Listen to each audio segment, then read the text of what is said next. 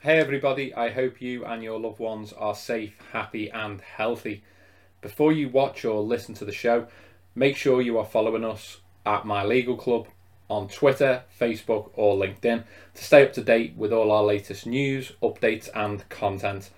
If you or your family or your business need any legal support or solicitor quotes, remember to reach out to us at mylegalclub.co.uk. Stay well, and I hope you enjoy the show. Welcome to the MLC show. I am your host, Sean Rogers, and I'm delighted to be joined on today's show by Steve Patterson, Director at Later Life Money. Steve is a leading equity release broker and has been nominated for the Financial Times Equity Release Advisor of the Year on multiple occasions. Steve, how are you? I'm good, thanks, Sean. I'm great. Yeah, looking forward to Christmas now, and just say thanks for giving the opportunity to speak with yourself. So good, all good. It's a pleasure to have you on. With your experience and now on this area, you're going to be fantastic to pick your brains. So I'm looking forward to getting stuck into all the questions. So first question I wanted to ask you before we get stuck into equity release was, what's the best part of your job and what is the most challenging? Yeah, good questions. I think the best part of my job is I love traveling different areas, and I love the diversity of people I meet with clients, other business people. But one week I could be in London, or one day in London. 2 days later, I could be, as far as Aberdeen. And but I love meeting different people. I love, the clients, their experiences, and also the other business people I meet along the journey as well. So all good. Challenges, I guess the thing that I personally find quite tough is maybe delivering bad news to clients. And by that, I mean, maybe we can't achieve the desired outcomes with the estate planning or equity release. Could be for a number of reasons. But being a natural people pleaser, I find that part difficult to deliver that news. And, and I'm working on it anyway. But that's the biggest challenge for me. Yeah, it's difficult, isn't it? Like, you want to It be, is. I can tell, and I know you as well, but sort of the passion to try and do a great job and meet clients' needs, if you will, then it's difficult going back to them and delivering that news when it's you're desperate to get them that result, which is a real positive for you, but it's just not a nice experience as and when that happens, especially when it's because of something outside of your control that you can't do anything about. So I completely sympathise with that. I mean, getting stuck into the questions, there are two different types of equity release, as I understand it: a home reversion plan and lifetime mortgage options. Could you explain for us, please, what are the key differences between a lifetime mortgage and a home reversion plan? And I was reading that lifetime mortgages are more popular. Why is that? Home reversion involves the sale of all part of your home to the provider. Yeah, so you are relinquishing ownership of the home, or at least a percentage of it, and that won't change. To answer your question about why one's more popular than the other, and I'll cover off how a lifetime mortgage works, because that's the ones that I advise on, really, or mainly advise on. But a home reversion plan, it means that if it could be very costly for the estate in simple terms, in that once you've given away the home, if you like, or sold it, then you could, if you passed away very quickly, the lender then owns your home. Yeah, there would be, if it happened within 6 months or 2 years. So I guess that's why it's not as popular, and you don't retain ownership of the home. Yeah. I think the last figures I looked at, it was less than 1% of the marketplace. So that'll give you an idea of the sort of the industry itself. A lifetime mortgage, on the other hand, it's similar to, I always describe it to clients as it's similar to an interest-only mortgage, where you borrow a certain amount based on your age and the value of your home. The lender will then charge an interest rate, which can either be rolled up or added to the principal amount, if you like. The lender will get their money back in one of two events: either death or moving into long-term healthcare. So in other words, you wouldn't need the property again. But the big difference being here is that you still retain ownership of the home on that product. And once the lender's had their money back and any interest, if that's been added to the loan, the remainder of the property value, and that includes any increases, goes to your beneficiaries or estate as planned. Yeah. So hypothetically, you've got, for argument's sake, I've got 200 grand property. Yeah. I'm looking to release £100,000. 99% of people will go down the lifetime mortgage route in that example. Mm-hmm. I, in essence, take a mortgage out for the 100 grand, which would pay off. If I'm mortgage free, that's what it is. If I owe 25 grand on my existing mortgage, subject to early repayment charges and anything else, that 100 grand would discharge any existing lender. So in essence, I've basically got, like you say, an interest only mortgage for 100 grand on a 200 grand value property. And then when it comes to how much it costs me on a monthly basis, I'm either going to pay a monthly interest only amount, or hypothetically, the interest would be added on to the 100k lifetime mortgage, if you will. And then obviously that's then dealt with at the end. And I suppose the lender's taking, so the lender's taking a view in relation to loan to value. Is that fair? Is that right? Yeah, absolutely. You know, that was a really good way to put it. And the other thing to add, you could pay the interest on a monthly basis, but also with almost all of the lifetime mortgage products now, you can make ad hoc payments. So you could pay all of the interest, some of the capital, or a mixture really, depending on the lender and provider, depending on what the client is looking to do. And you know, you can mix and match basically. So pay the interest if you wish to keep the balance static, or you could make additional payments to that to even reduce the capital you've borrowed as well. There are some fantastic features and products available now linked to the lifetime mortgages. It's really good. So one of the most common questions which overlaps with what we were just discussing is, do I still own my own home and can I live in it for the remainder of my life? Yes, that's a good question. With a home reversion plan, no, because you've sold the home to a provider or sold at least a percentage of it to the provider. With a lifetime mortgage, then yes, you would still retain ownership of the home. You still own it. Sorry, what was the last part you asked, Sean, there? Living in the home for the remainder of your life. That's one of the typical things. So if I do equity release, can I still live there for the rest of my life? I assume probably what the question's leading to is there a situation where I'm almost kicked out, or in essence not entitled to stay there anymore, whether it be, I suspect people are thinking there might be a certain date or an end of a term, or there might be an event that means they can't live in the home any longer, but outside of their control. Mm-hmm.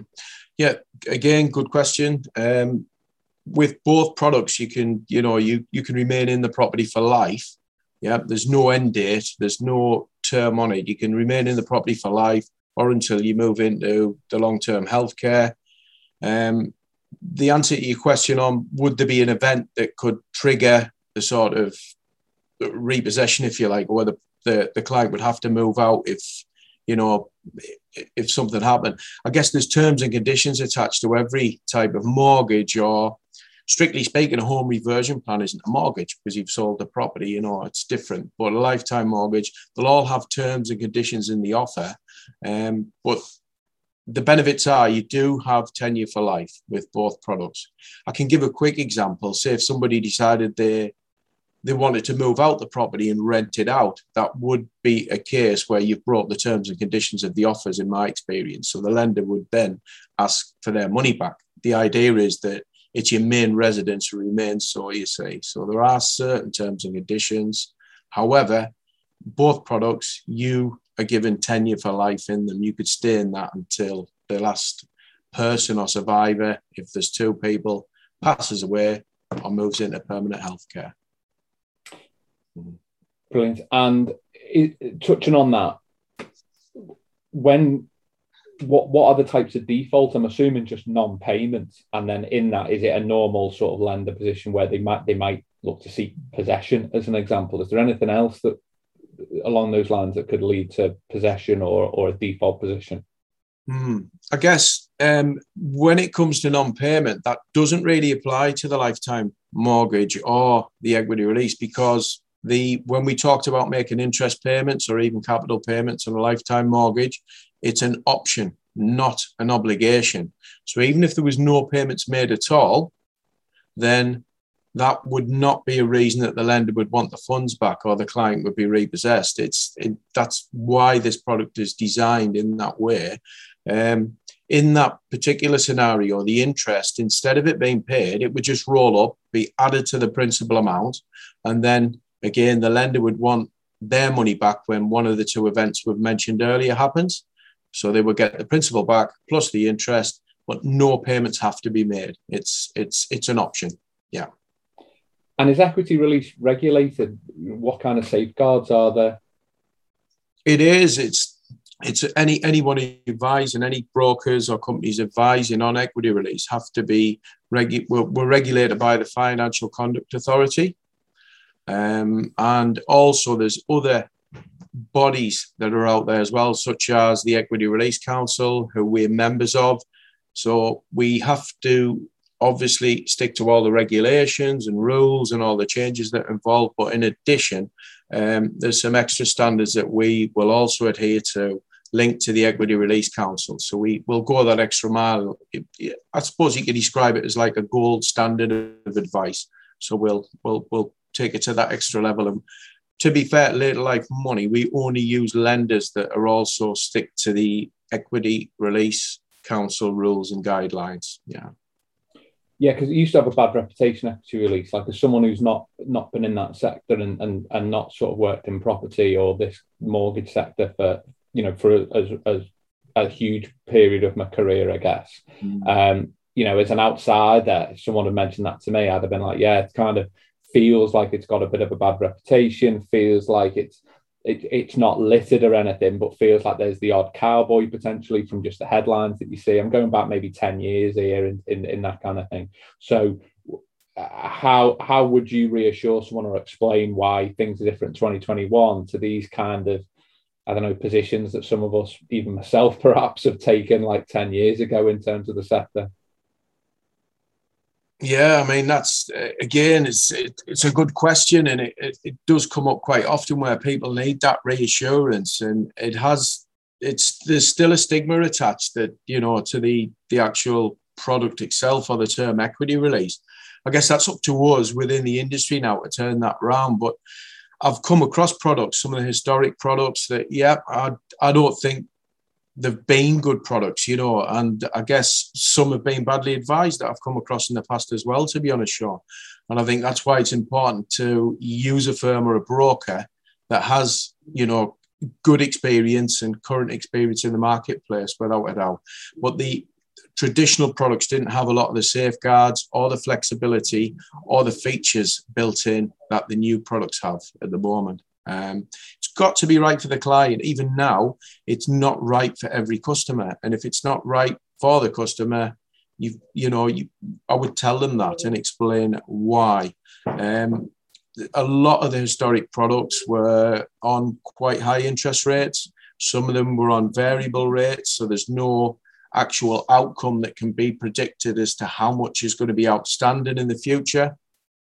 So there are lots of reasons why the new products now and the regulations that are in place are way better for the clients, way better. Yeah. I think that's great advice on the experience point, because I think equity release, is quite, for a mortgage broker point of view, it's quite an exciting area to maybe be in or move into. I think there's a lot more interest in people trying to move into that area.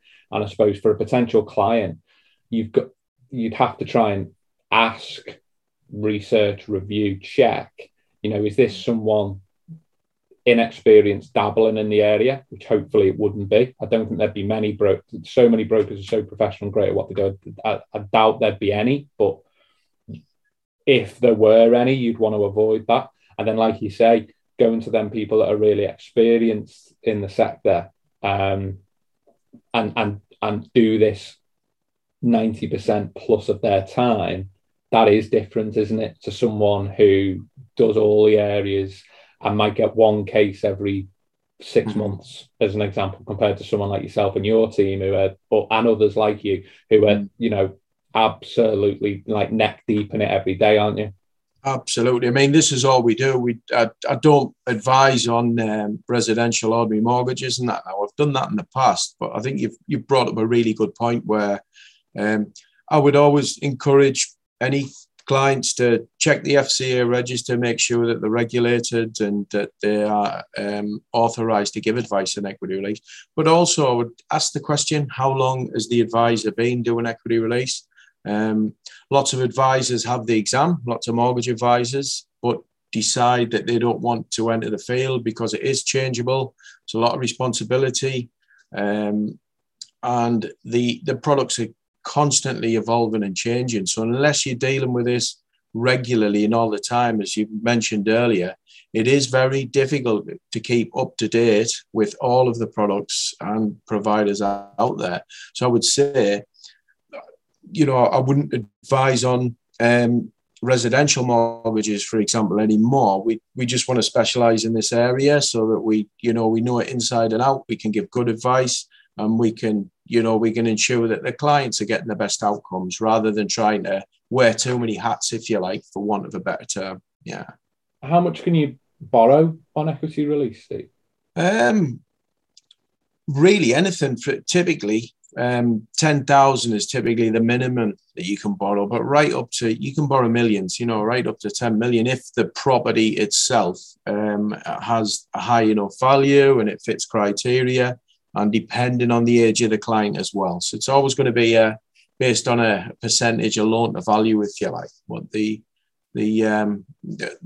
can lend vast amounts now. I'm not suggesting anybody does, because you've got to have a good reason for it and a correct reason. But anything, like I say, from 10,000 and you could borrow right up to 10 million. What are the typical kind of loans to value that you see? So, if someone came to you and said, I've got a 200 grand property and actually I'd like to release as much as possible, because I don't know whether it be through the mortgage size or combination of debts, bank of mum and dad, whatever, holiday home, don't know. But if they came to you and said, I want to try and get the maximum out, as well as your advice in terms of what would be reasonable, where are the lenders pitching generally their kind of loan to value in this? I guess anywhere between the lowest loan to values, if the client doesn't require anywhere near, the maximums. But typically speaking, the maximums in the marketplace at the moment are around about 58% loan to value against the property. So if we take a simple example of 100,000, client could borrow, up to 58,000 in theory, but it does depend on the client's age. That would be someone in their 80s, for example. And we're not suggesting that somebody goes out and borrows the maximum. They would have to have a reason or a shopping list, if you like, that they're going to use within the next 12 months to decide on how much we were going to recommend they borrowed, and for obvious reasons, because there's no point of borrowing money that you're not going to be using in the future. There are products out there where a client can borrow a certain amount now and then have access to further funds in the future, called a cash reserve or drawdown facility. And the beauty of that being is that they wouldn't be paying any interest on that cash reserve. Only if they decide to use it would they start paying any interest and draw down on it. And the benefit being, obviously, it's saving the estate money, and the client isn't borrowing more than they actually need at that point, Sean. But loan to value, back to the original point, it's up to about 58%. But one little caveat I would add, when people are starting to borrow the absolute maximum, the rate doesn't go up sort of evenly, if you like. Once you get to them highest and the very highest loan to values, the rate will tend to go up exponentially because the risk is higher to the lender for obvious reasons. But there are products throughout the industry that will, allow people to borrow the maximums. And there could be a reason for doing that, Sean. As you mentioned earlier, it could be someone who needs to clear an interest-only mortgage. They don't want to move out the home. They've got no choice. The lender probably wants their money back because it's come to the end of the term. We see this quite a lot. They've took a mortgage out on an interest-only basis 15, 20 years ago. The lender wants the money back. Could be the high street lenders as well. There's still a lot of those people that are trapped as mortgage prisoners. Now, it could be that they want to borrow the maximum so that they can remain in the property and clear the lender rather than it be repossessed or having to sell the property. There's an example when somebody may wish to borrow the maximum, but there's got to be a good reason. Spot on that. I didn't know about the cash reserve facilities or options, and that just seems sensible all round, doesn't it? As potentially as an option in the right circumstances. That to me that seems very fair, and again, just common sense, but I wasn't aware that kind of a facility, existed. You were just answering it there, so I think we know what the answer is. But a couple of questions: can I take out equity release if I have an outstanding mortgage? Yes, absolutely. The outstanding mortgage needs to be cleared simultaneously on the completion of the equity release, so they have first charge on the property. But yes, and just as we mentioned that example there, a great deal of people at the moment are using equity release to repay their interest-only mortgage that they took out, Sean. But you can do it at the same time, simultaneously. You can clear that and borrow extra funds if the equity's there and they wish to do so. And what are the most common reasons you see for it? And also, are there any reasons that would be a no? Would, almost like a restricted list or restricted examples? I guess some of the main reasons are to clear an interest-only mortgage. What I'm seeing more and more now is people releasing money to give to family members, and that could be sons or daughters or grandchildren to help them on the property ladder, or for other reasons, really. It can be for consolidation, home improvements, lifetime holidays. I mean, the list is endless, really. As long as it's for obviously a legal purpose and it makes sense for the client to lend. Yeah, absolutely. Things that would stop it, is things that would be, do you mean linked to the actual criteria of the lender? Yeah, I was interested in whether, if you said, I want to do an equity release because this is what I want to do with the money, as an example, I was wondering whether it's a case of, look, you can do whatever you want with it, realistically, as long as it works, as long as the criteria boxes are met, as long as whatever option you go for seems to be affordable and works for the lender and works for everyone, you do what you want with the money. Or whether it's a case of going, well, this is what I want to do with the money, and it'd be like, we're not comfortable lending if you're going to use it for that purpose, if you see what I mean. I do, yeah, and that's a good point as well. Well, I know a lot of the lenders and advisors would be uncomfortable and are uncomfortable around if somebody decided they wanted to raise money to invest in the stock market, for example, or even in a case where they want to raise money to buy other properties on a buy-to-let basis. Great care would have to be taken in both cases, and certainly I wouldn't recommend that anybody raises money by way of equity release to go and then invest in the stock market, for example. And when it comes to raising money to maybe for deposits for buy-to-lets, which I've heard of in the past, again, great care would have to be taken because the cost of borrowing would often outweigh the benefits they're going to receive on going into the buy-to-let marketplace. And I have had inquiries along those lines before. So those are a couple of examples when I don't think it's a good idea, and it wouldn't be something I recommend. I know the lenders aren't comfortable with that either. Yeah. And what if I was doing it, what if I had other occupants in my property? I live with my wife, or I live with a partner, or I live with children, or whatever it might be. If it's wife or partner, again, great care would have to be taken because I would always recommend that your wife or partner is added to the equity release and the deeds of the property, because that way they would be afforded protection in the event of your spouse or your wife or husband dying. If the partner or wife wasn't part of the equity release, if that person who is on the equity release and the title passes away, then they could be left homeless in that situation. It's very rare that it would be a good idea for the partner not to be added to the equity release for that reason. Could be they have a separate estate.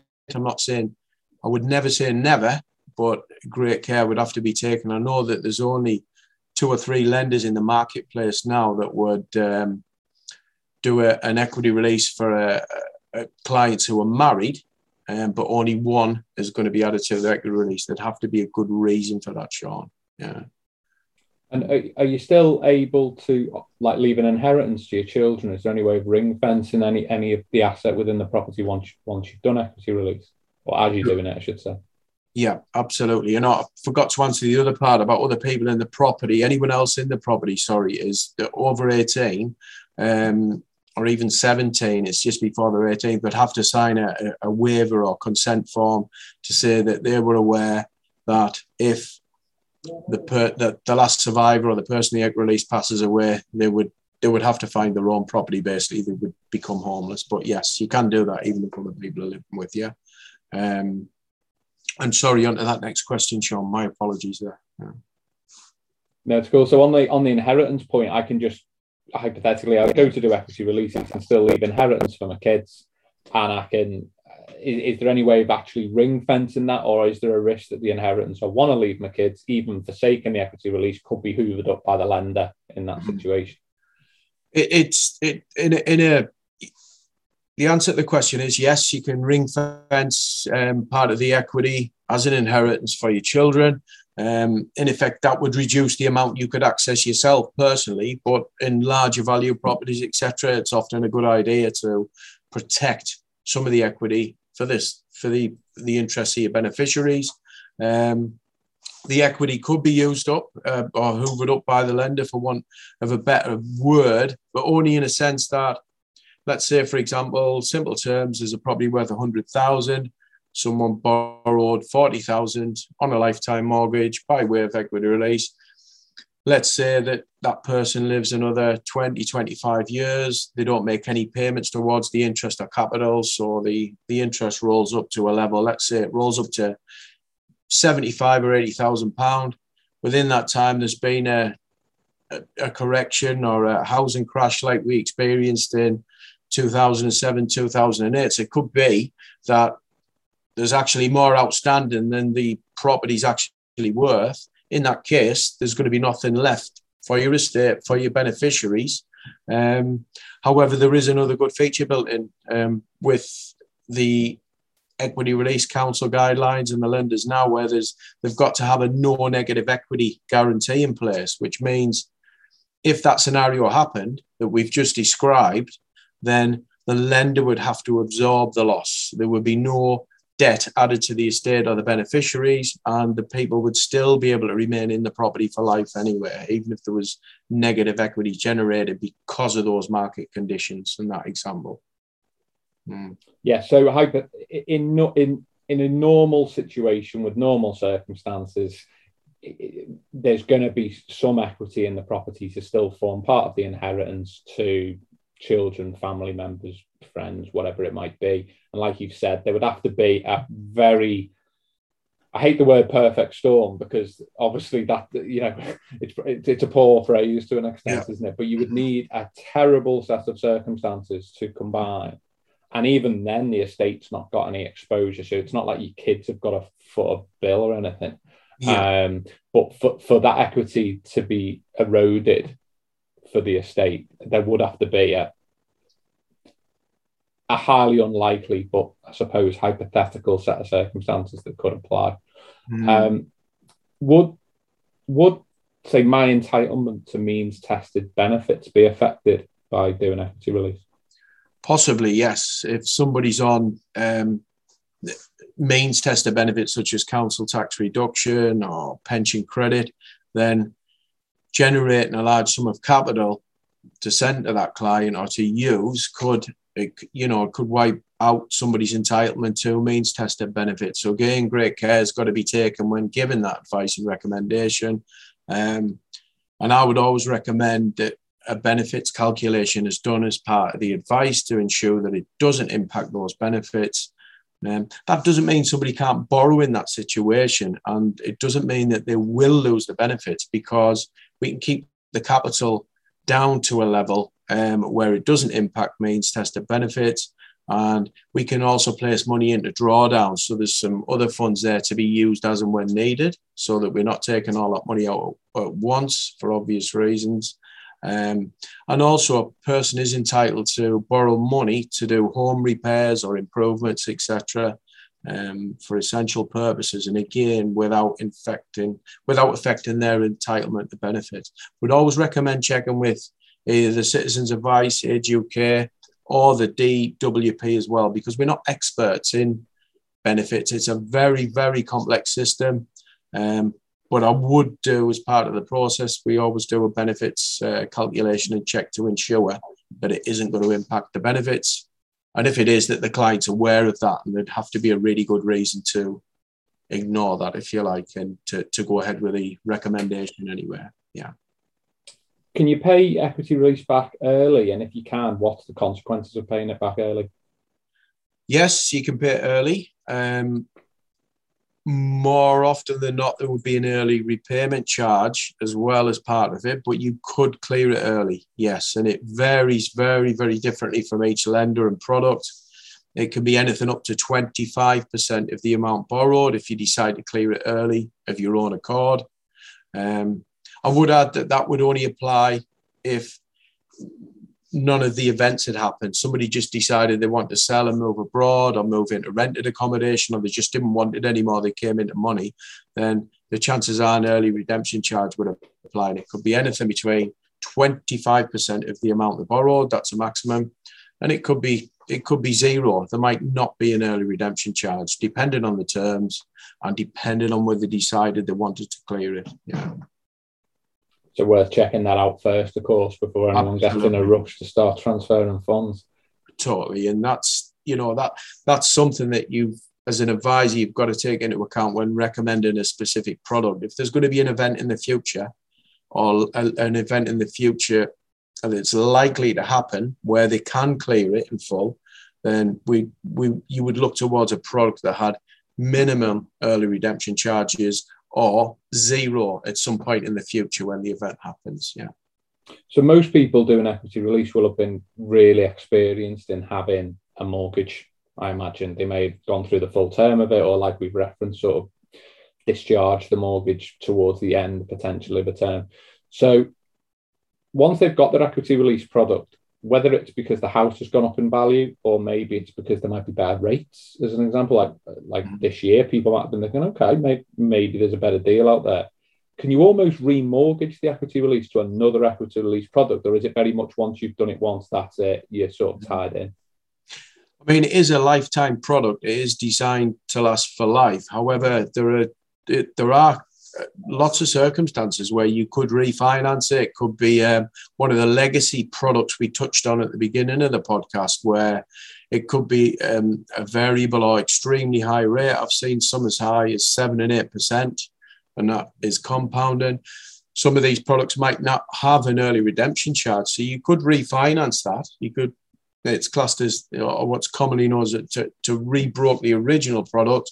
You could save the client and the estate, substantial amounts of money. I've done that several times, but we'd have to do an analysis to make sure that the new product is going to benefit them.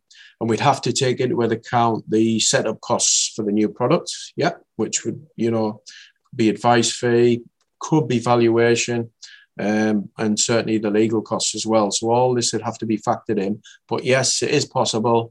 And yes, it can be, a really good thing to do in certain circumstances. Yeah. And what happens if you enter long-term care whilst on equity release? Sure. If it's a joint equity release, husband and wife, for example, and husband enters long-term care, then the wife is still entitled to stay in the property until she passed away or moved into long-term care herself. So you've always got that protection. That's why if the two people, the spouse or the husband and wife, both on the equity release, it's always based on the last survivor or the last person moving into long-term healthcare. When that happens, if they've both moved into long-term healthcare or it's only one person, then the house, the lender wants their money back. That's a trigger point, really. One of the two reasons where the lender will want the money back at that point. So typically the client themselves or the returnee, if they've lost capacity and gone into care, would be expected to sell the property within 12 months and the lender will get their money back. Whatever's left within the sale after the lender's received their funds would then go to the estate beneficiaries as planned, or it could go towards obviously the care depending on the circumstances of the client. Yeah. How reasonable if you like, are the lenders when that event happens. So either both, say for argument's sake, you could be your mum and dad. As an example, of people might be worried about what their kids would have to do in terms of, you know, they both entered care or sadly passed away. Lenders want the money. How much they're either the people getting the inheritance are going to potentially want to remortgage, potentially, if that's what they want to do, or more commonly, I guess, sell the property.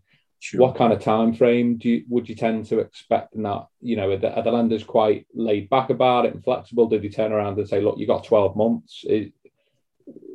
How does that element of it work?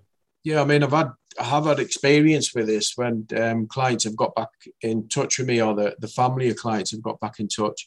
I tend to find the lenders are very supportive and very reasonable, and that's why it's not a case of them taking over the sale of the property or repossessing the property when one of the events happens, either the last person in long-term care or death.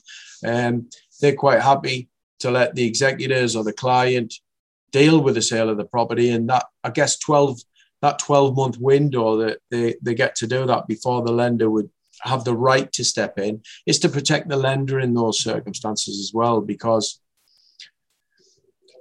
I guess, to give an example, or if the family really didn't want to sell the home, but the original clients aren't in it, then, you know, they could there could be a price that's put in place, or it could be an unrealistic valuation that's on the property, you know, and then the lender would then obviously be left where they're not going to have the money back within the 12 months. So this gives them the right to step in and assist the family in selling it or otherwise at that point. So in my experience, definitely they've been very supportive. Yeah. And how much does equity release cost? Like, what fees? So, I mean, I suppose, what are the title of the fees? What kind of fees are charged? And then, you know, what's your kind of estimate for kind of how much those things amount to? It varies a great deal, and whether a broker's whole of market or tied. There's usually an advice fee levied, sometimes an application fee from some brokers, but there's usually an advice or completion fee.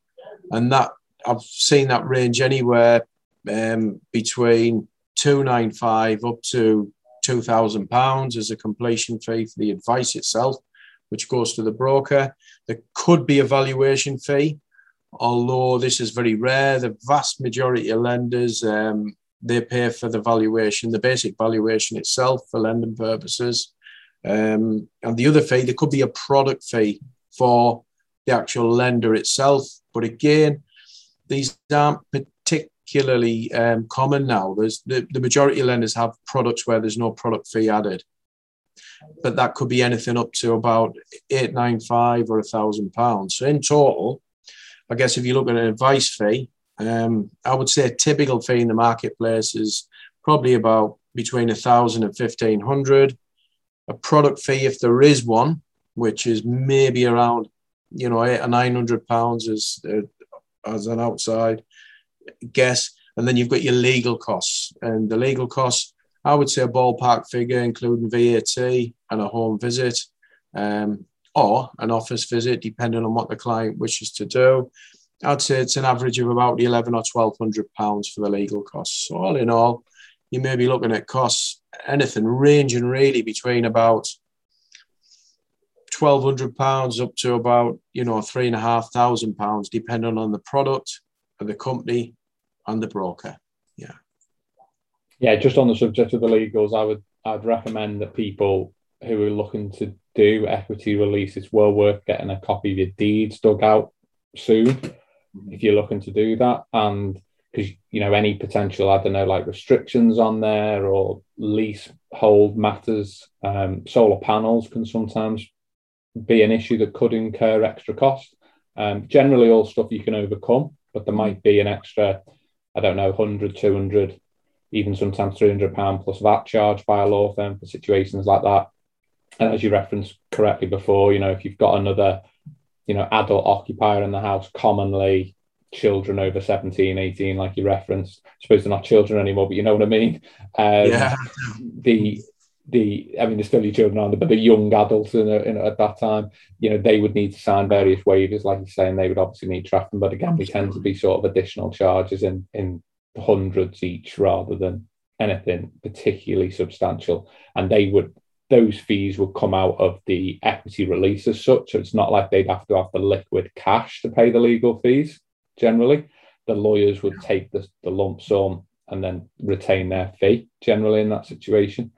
What are the most common problems, Steve? You were saying before, I don't like having to deliver bad news. So what are the most common reasons for either you rejecting it or significant delays with lenders? Like, what are the most common problems that come up during the process? Mm-hmm. I guess from an advice point of view, if a client was wanting to access equity release, quite a large sum of money, but they had quite a large sum of money already in the bank, or they had access to funds, then I would always say, well, there's no point to borrow money you're going to pay interest on when you have the money that you need to use. So that's one of the reasons that you would sort of reject it from an advice point of view. From a lender point of view, I guess if the properties it's not of standard construction, it could be steel frame or a single skin property, so it might not be suitable for lending criteria. Another reason is if there's commercial properties adjacent or very nearby or hotels, some lenders will reject it on that basis. Other, as you touched upon, is if it's solar panels and they are leased to the clients. Some lenders aren't keen on doing that. Some may reject it for that reason, depending on the terms. But it does take a lot longer in that situation. And another really big one, which I've come across many times, when the lease itself, it could be a flat or even some houses, when the lease terms aren't particularly favourable and it's got to be extended. If it's not for a certain length of time, that can be a showstopper completely. Yeah. And if people would like to get in touch with you, Steve, and get advice or reach out to you and family, friends, or even themselves, what's the best way to get in touch with you, mate? Probably the best way would be email, steve@laterlife-money.co.uk, or you could Google the company name or myself and then, drop me an email over that way. Absolutely more than happy to have a chat with anybody with, no obligation, no cost. More often I deal with people, or you could even give me a call, and probably the best number would be either the office number, which is on the website, or my mobile number, which is always on there. Quite happy to take a call. If I'm not busy, I'll always pick up. Thanks, Steve. I'll put all the link. We'll be putting all the links in the links to the show. So if you're listening to this on a podcast, it'll be in the podcast links. If you click on the more option, and obviously on YouTube, it'll be in the links to the show beneath. That's it for the Equity Release Show. Steve, thanks for being such a fantastic guest. Absolutely brilliant content and information there, mate. So thank you. Thank you, Sean. Thanks for giving me the opportunity. Really appreciate it. No problem. Please share and spread the word about the MRC show. If you listen on Apple Podcasts, please hit us with a 5-star review. And remember to check out the products and services at Later Life Money, and also with your legals at mylegalclub.co.uk. But more importantly, please stay well and take care.